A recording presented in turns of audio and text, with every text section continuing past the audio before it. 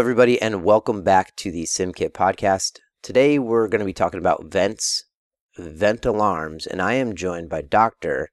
Andrew Phillips. Andrew is an ED and critical care physician. He is the founding medical director for his hospital's ECMO program. Nice work there. He's an associate medical director for the ICUs and is a staff physician for an ED at an affiliate rural hospital as well. So sometime in the tertiary care ICUs as well as in the rural ED environment. He's also the founder and editor-in-chief of EM Coach, a very popular board review suite. So, Andrew, thank you so much for joining us on SimKit. Pleasure to be here. Thank you for the invitation. Yeah. So, Dr. Phillips, vent alarms and how to manage them. It's really an integral skill for the ED physician, but I'd say that we're probably not really all that good at it. So hypothetically, say you're a doc in a remote access hospital and all ICU patients have to be transferred out. You have to know Easy to imagine. Yeah, that's right? me. Me as well. Part of my work. I don't work in the ICUs, but I work all the way from an academic center to a freestanding ER. So very poignant case scenario there, right? But if you're working in that environment, you have to know what you're doing when that thing starts beeping at you. But it's not just the rural community docs that have to know this. Say you work in the Ivory Tower, the academic medical center at the tertiary care hospital. It's conference day. The third-year resident who is fresh off of medical ICU is not there to help you with your event. That clinician also has to know what they are doing. So, Andrew, why is this skill so important, and why are we seemingly so bad at it? Right. So, obviously, this is a huge skill for us. And it's not just getting the breathing tube in, the ET tube in, right? But also managing it and all of the physiologic changes that come with that after we intubate somebody. So it is a big part of what we do in terms of managing that airway after intubation. And, a lot of the alarms are tricky, and a lot of the alarms, as we'll discuss, are not really that transparent about why they're alarming. Yep, and I think sometimes we kind of, like you said, we high-five ourselves, we move on.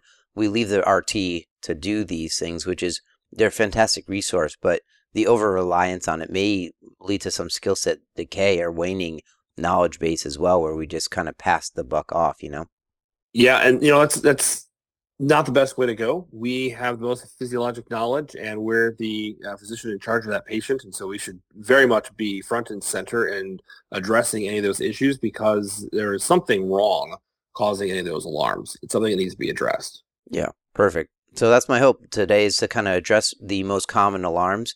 My hope is to kind of do some case scenarios with you. I will, for the listeners, I'm going to feign a little lack of knowledge. I know some of this, certainly not to the degree of Dr. Phillips, but I will play dumb for those involved. And I'm going to have you walk us through the situation. How's that sound? That sounds great. Fire away. Perfect. All right. So you're on shift, and you intubate a patient for an acute polypharmacy ingestion as a suicide attempt overdose. They have a suppressed GCS. You go high-five yourself in the mirror of the bathroom, say, man, I'm a good doc. I handled that airway great. You move on to the next patient. Nurse calls you 10 minutes later for vent alarms. You go in the room and you see a high respiratory rate alarm. Andrew, what's going on here? I set the respiratory rate at 18. Why is the machine saying that they're now breathing 30? Right. So the most important question to first address here is how long before shift change? Good point. Yeah. Pass the buck again. Just kidding. So, it's really a misnomer and an unfortunate one as well to say that you're setting a respiratory rate. And of course, that's what it says on the ventilator. It's not the respiratory rate that you're setting. Realistically, it's the minimum respiratory rate because patients in any of these modes are able to breathe above and beyond whatever that set rate is. Now I'm talking about for any kind of setting in which there is a set respiratory rate, right? I'm not talking about pressure support. I'm talking about like ACVC and things like that. So they can breathe above and beyond. What's really going on if there's a high respiratory rate is they have an acute propofol deficiency. And I say propofol specifically, not dexmedetomidine, for example, because one of the good things about dexmedetomidine, generally speaking, is that it does not suppress your respiratory drive. But in this case, if they're breathing well above the ventilator and they're breath stacking, or if they have some sort of pathology that requires them to slow down, you have to get them to slow down their breathing, COPD would be another good example, then you've got to get them to stop breathing. And the way to do that is propofol or one of the opioids, right? So give them some fentanyl, give them some morphine or Dilaudid. You've got to give something to stop that respiratory drive. Okay, that makes sense. Yeah, so we're going to try to slow them down. Propofol seems to be your preferred agent. Now, let's say, devil's advocate here, so let's say that this patient ends up having positive salicylates on their laboratory work, or change the patient, it's a severe DKA. How do you manage the respiratory rate in that patient with a metabolic acidosis or another reason for that tachypnea? Absolutely. And this is a great example of why we should be heavily involved in addressing any of these vent alarms, because it's up to us to understand the underlying pathophysiology of why that patient became intubated. If they're in DKA or they have a salicylate toxicity, that is a metabolic cause of their respiratory failure, right? Their lungs, generally speaking, are okay. We're not trying to make up for the lungs. We're making up for the respiratory drive that was required to compensate for their metabolic problem. And when it's a metabolic problem basically causing them to wear out, right, you have to match what they did previously. And the way to pay attention to that is with their minute ventilation. So especially when I'm talking to some of our fellows up in the ICU, trying to get them to understand how they're making these fine-tuning adjustments, when you're seeing your CO2 or you're trying to adjust and compensate for DKA or something that's really severe like this, don't be looking at just the respiratory rate. Don't be looking at just the tidal volume. You have to look at the minute ventilation, because that is what's going to drive down the CO2 that then compensates for their lack of bicarb and all the acidemic processes that are going on. So with a metabolic cause, you have to keep up. With a respiratory cause, you generally want to slow down and give their lungs a rest. They're not going to have to breathe as fast for a respiratory cause once you give them enough oxygen. They were breathing fast in order to oxygenate. It's not an oxygen problem when they have DKA. It's a ventilation problem, and they're getting tired. So pay attention to what the cause of respiratory failure is, and that is 100% your job, not RT's. That makes sense. And so with that acute propofol deficiency, I love that term. If we're talking about pneumonia, COPD, another reason, once we get that, hypoxia addressed, we can drive the respiratory rate down by suppressing it. But you'd probably put yourself in a bad place if you were suppressing the drive in someone who has a metabolic acidosis. So keep up with it in that circumstance. Yeah, you're going to see that pH drop really fast if you're not careful. And remember, those are the patients who, if they already have a low pH, say 6.9, sometimes 6.8, there's a debate about giving bicarb when you intubate, and that's a whole other conversation. But those are the patients who, right, if they're already 6.9 and you go make them go apneic for a moment while you're intubating, maybe you got to keep up, because you're going to find that 6.9 hit 6.7 really fast. Yes, the whole resuscitate before you intubate, that is an important process for sure. All right, so next patient. You move on to your very next patient, and you intubate a polytrauma patient who has significant facial injuries. 8 minutes later now, you get a new event alarm. It states air leak. Andrew, what's going on here?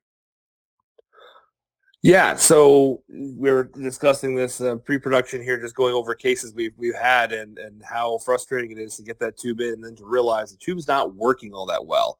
So the air leak is when you have a closed circuit. So this is in a secure airway, an ET tube, where it is measuring, of course, the amount of air that comes back. And it gives you a sense of leak because it knows how much air went in, what the volume in was, and what the volume out was. And if it's not detecting the air coming back, then it's going to alarm that there is an air leak. Air is going somewhere other than back into the ventilator. And really, that's going around the ET tube somewhere. And it means that your cuff is not working. Maybe this person has a history of tracheomalacia. You need to move the location of the balloon. Or in this case, with significant facial injuries, and unfortunately probably got nicked by a tooth or an exposed bone on the way down. And so your cuff just no longer will hold air. Okay. And you're going to see that alarm as an air leak specific alarm, or maybe a low tidal volume alarm, or loss of PEEP. Is that how that might manifest? Yeah, exactly. So your tidal volume going in is going to be the same. You're going to end up losing PEEP because the vent has to have that balloon up in order to hold that air in the lungs. And if you lose that balloon, you lose the ability to keep that air in the lungs. And so you're going to see that the PEEP is coming down. It's going to be set at a certain amount, but you're not actually going to achieve that PEEP, and you might see that alarm as well. So air leak alarm or losing of PEEP alarm, both need to take a look at your balloon, take a look at your tube location. Absolutely. All right. Okay. Next patient. We got a busy day here in our emergency department. Your next patient is never heard of that. Your next patient is a severe asthma attack, and they're losing mental status. You intubate them. 6 minutes later, I don't know if you noticed, we went from 10 minutes later to 8 minutes later. It's getting faster and faster. These vent alarms are coming at us hot. 6 minutes later, you get a vent alarm, high peak pressure. Andrew, what is happening and what do you do? Oh, the asthmatic. Boy, try not to intubate these people, right? Yes, yeah. A lot goes wrong with the asthmatic and the COPD or when they get intubated. And so let's talk about that. And forgive me, we have to drive a little bit into the physiology side of things. So got to scrape back to the med school days. And, there's an important difference between the peak pressure, and that's what's going to alarm, the peak pressure, which is the highest pressure. It's a dynamic pressure. Anytime during the course of breathing, this alarm will go off if the pressure that's set is too high. And this could be any cause. It could be my fat foot stepping on the extension of the ET tubing, right, going into the ventilator. That can cause a high peak. It can be any of that stuff. The other pressure you need to worry about is the plateau pressure. And for those who aren't as familiar with this, the plateau pressure is a static pressure, and it's an inspiratory pause. So during a breath, you actually have the vent hold the breath, and it will measure the pressure at that point, which takes away all of the flow issues. So in an asthmatic, right, the bronchi are very inflamed. They're very small. The flow is causing a high pressure because those tubes are more narrow. So a gross way of thinking about this is that the peak pressure is usually something just along the tubes, right? Whereas the plateau pressure is what is being felt by the alveoli. So the peak pressure will go up, and then you have to ask yourself, is this a high peak pressure with a high plateau pressure, meaning something's wrong with the lung parenchyma or something with the alveoli itself, versus a high peak pressure and a normal plateau pressure, which is what happens consistently in asthma and to a similar degree in COPD, although usually a little less on the high part there. But it is very common, for example, in an asthmatic patient to have high peak pressures in the 80s, 90s, in someone who's in status asthmaticus, right? Really, really bad asthma requiring intubation. But their plateau pressure, because their alveoli are fine, is going to be normal. Now, one thing I want to add to that, and we should circle back around this, at this point with this asthmatic, and this is a whole nother conversation, right? But with this asthmatic, that high peak pressure alarm is stopping your breath. And I think it's important enough to say that again, that when you have a high peak pressure alarm, this is often ignored by people, not just the physicians, but the nurses who are bedside and even some RTs, the breath is actually being stopped. The tidal volume you set as the minimum tidal volume is not being delivered when there's a high peak pressure alarm. It's a safety mechanism because the vent thinks it's going to blow up the alveoli. So you're going to wind up with this patient, I guarantee you, not only having the high peak pressure alarm, but also the low minute ventilation alarm because they're not getting the breath. And you're about to go from someone who's just hypoxic to also hypercapnic, and you're going to get into a hole that's really difficult to get out of. I know that's a lot of explanation I just gave for one simple question, but they all tie together. So high peak pressure, the first question you should be asking yourself is the plateau pressure high or is the plateau pressure normal? We should definitely recap that because it is a mouthful. Yeah. No, that's super important to go back over. And I mean, we could have a whole other conversation on intubating the asthmatic. I've been taught, and I tell my residents, intubating asthma is varying degrees of failure, right? We're trying to do that as best as possible. And that is kitchen sink, right? Your magnesium, your epinephrine, everything you can give that person to stave off intubation, you need to do. But sometimes, unfortunately, they need to be intubated. And so going over when you get these high peak pressure alarms, we're going to want to first ask ourselves, what is the plateau pressure? And that's going to help differentiate root cause just a little bit. In patients with the high peak normal plateau, which is common in asthma because of the bronchospasm and normal alveoli, that's a common scenario that we'll see. Other reasons, just kind of going over potential causes, you mentioned, if you're stepping on the extension tubing, if the endotracheal tube is kinked at the mouth or the bite block, maybe, I don't know, a mucus plug, would that be another reason? Or like if you got a bunch of gunk or blood stuck into the endotracheal tube, would that be another reason for a high peak normal plateau? Certainly, very much so. And not just the kink, I would add a very common one. Yes, kinking at the bite block, but before you put the bite block on, them biting down on the tube, they're starting to wake up, can cause it. Really, one way to think about the high peak pressure and normal plateau is tubing, some sort of tubing. It's bronchospasm at the lung level. It is biting at the mouth level. It's someone stepping on the tube or the wheels rolling. And I say that, and someone's probably thinking, gee, I'd feel it. I'd step on the tube. I have seen those wheels roll onto the extra long tubing, right? Like you have to run your circuit. I'm sure we've all been amazed at the stuff that can go wrong that you wouldn't think of until you see it. And this stuff absolutely happens. That makes sense. Yeah, you like to think we're above that, but we are certainly not. And then so the other type. Murphy's Law. Exactly. Well, it will. High peak, high plateau. So then this is less of, I think almost for the high peak normal plateau, someone taking a Kelly's and clamping something. It could be intrinsic to the lungs. It could be in the ET tube. It could be in the tubing. We went over that. In the high plateau circumstance, the lungs aren't really moving or opening properly in some capacity. That could be you took out one of the lungs. Maybe you're only working with the right because you main stem them. And unfortunately, this, I guess, could happen in asthma if they breath stack and they pop a pneumothorax and start getting tension physiology. These are reasons why it might be a high plateau, high peak. Is that correct? Yeah, I would agree with that. And this is why I love your asthma example, because to your point of breath stacking, we're now talking about high peak pressure and high plateau. We've gone into the decreased compliance. So for a second, for the physiology nerds, the high peak pressure with a normal plateau is your increased resistance. The high peak with a high plateau is your decreased compliance. And asthma just fit both of those. And so you have to be careful in the beginning. This patient, as you first described, 6 minutes after intubation, falls into the increased resistance problem. It's just the asthma. But you've got to keep watching that plateau pressure, because if it starts to rise, now you're thinking breath stacking, right? Now they're auto peeping, or they popped a pneumo. So asthma can jump between these. And honestly, if you're not familiar working with these patients and tubing them very often, is a good time to phone a friend.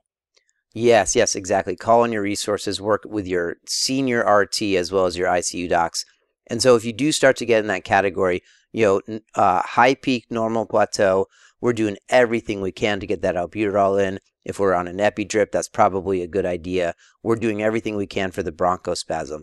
If we start moving into the high peak, high plateau, that's the time where you might consider disconnecting the patient from the ventilator momentarily, putting some pressure on the chest to allow for a full exhalation, and maybe taking your ultrasound out and making sure you still have lung sliding. And that is an amazing feeling when you do that and it works. I mean, routinely, when I've had to actually set my phone alarm on one patient in particular, I'm thinking of every hour I was having to go in there. This is already admitted from the ED, so he wouldn't have to keep this up, but he was in the unit, and I had to set my alarm for every hour to remind myself to go into his room, disconnect the ventilator, press on his chest, and his map would immediately jump. Map, not just systolic, the map would jump 7 or 8 points every hour. And at first, staff was a little unnerved by this. And by the 7th or 8th time, it's like, hey, Dr. Phillips, welcome back. How you been? Trying to push on that gentleman's chest. Yeah. Yes. And I look back and smile at this because everything went fine with him and he did great. But it was, that's how bad it can get. Yeah, certainly. All right. So coming back around to that little bit of a nuanced point about the peak pressure, the alarm, and the truncation. So, we do think about sort of tidal volume respiratory rate as our means of controlling CO2. Think about the oxygen delivery and the PEEP for hypoxia. But you mentioned something that's important to circle back on. When you're getting these high peak pressure alarms, you are getting truncated breaths. So you're not delivering your Correct. full tidal volume, and you need to be cognizant of that and keep an eye on what your CO2 is doing, trying to allow for full delivery of that tidal volume. Correct? Yes, very important detail. And that's all ventilators I've ever heard of. Okay, excellent. All right, so let's wrap this up. I'm going to give you the alarm that happens, and sort of you tell me what's going on physically and how we as physicians can fix it. How's that sound? That sounds good. I don't have to answer in the form of a question, right? You do not, no. All right, Bonus so points. first one we mentioned, high respiratory rate. Propofol deficiency. All right, that's easy. That one's quick. Remembering again that we set the minimum respiratory rate, not the maximum. The patient can drive the maximum, and we're going to suppress respiratory drive. When we don't think that there's a metabolic problem going on, we'll let them continue to respire at the rate that their body's needing to. If we're talking, DKA, salicylate toxicity were the examples. All right. Certainly. Next. And you mentioned, since we're going to add a bit to it, you mentioned propofol seems to be kind of my go-to. Yes, in the sense that often when they have a high respiratory rate, they're very agitated. So their blood pressure tends to rise. So you can hit two birds with one stone by using propofol, both sedating them, dropping their respiratory rate, and reducing that blood pressure. But if they happen to be breathing quickly and you don't have a lot of blood pressure to work with, you of course need to go with something else, probably fentanyl. Okay. Perfect. Good nuance point there.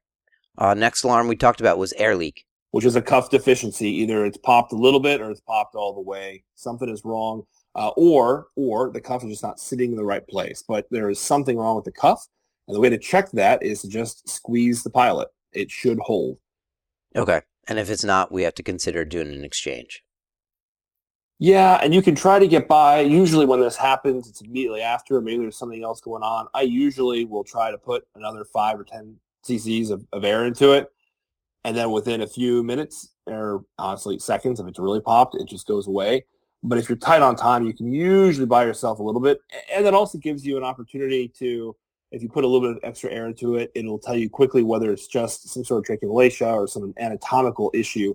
Just be sure if you add more air into that, you have to get a manometer that RT should have. Maybe whether or not they have it in the ED depends on your ED, but for sure in the ICU, they should have a manometer.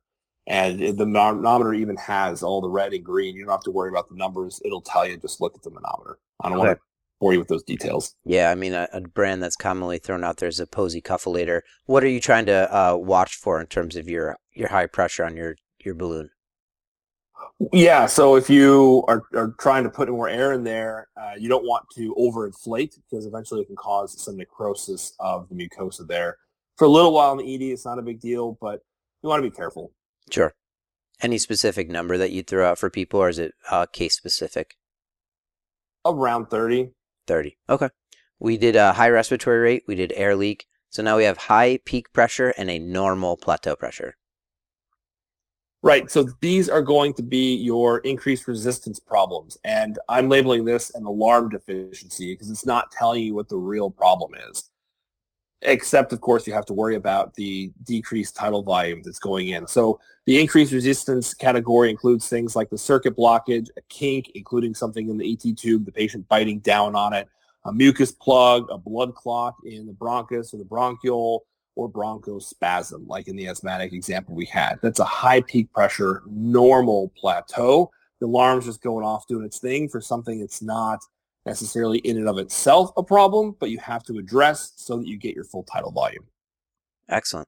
And then the last one we talked about was high peak pressure with a high plateau pressure. And this is a problem, right? This is an actual pathophysiologic problem of the lungs. So you're talking tension pneumothorax, breath stacking, could be really bad ARDS, could be as simple as a mainstem intubation. I wish the many times that I've seen these that was the problem because it's a very simple fix. But if you're looking at bad ARDS, or you're looking at breath stacking, you're in for a heap of hurt. So really pay attention to those high peak pressure, high plateau. You prepare yourself to spend a while by the bedside to work that through. Okay. Fantastic. And so to hit these really quick at high level for us as a wrap up, people keep this in mind. Our 4 alarms we talked about: high respiratory rate. We're going to call that a acute propofol deficiency, so long as it's not a metabolic acidosis. air leak as a cuff deficiency. High peak pressure, normal plateau is an alarm deficiency, or think about a Kelly being clamped on something in the circuit. High peak pressure, high plateau pressure is a compliance problem and a pathophysiology that you have to really dive into. How's that sound? That's pretty good. 1 out of 4 is a real big problem. Yeah, yes, 1 out of 4 is a big problem. Be aware and fear the asthmatic. Be ready for your breath sacking. Think about your pneumothorax and aggressively treat those patients. They should certainly be using the full kitchen sink, including epinephrine. Andrew, thank you so much for joining us today to sort of break down these common vent alarms. I feel more prepared for managing the vents. I hope our listeners gained a lot from it because I certainly did. It was my pleasure. Thank you for the invitation.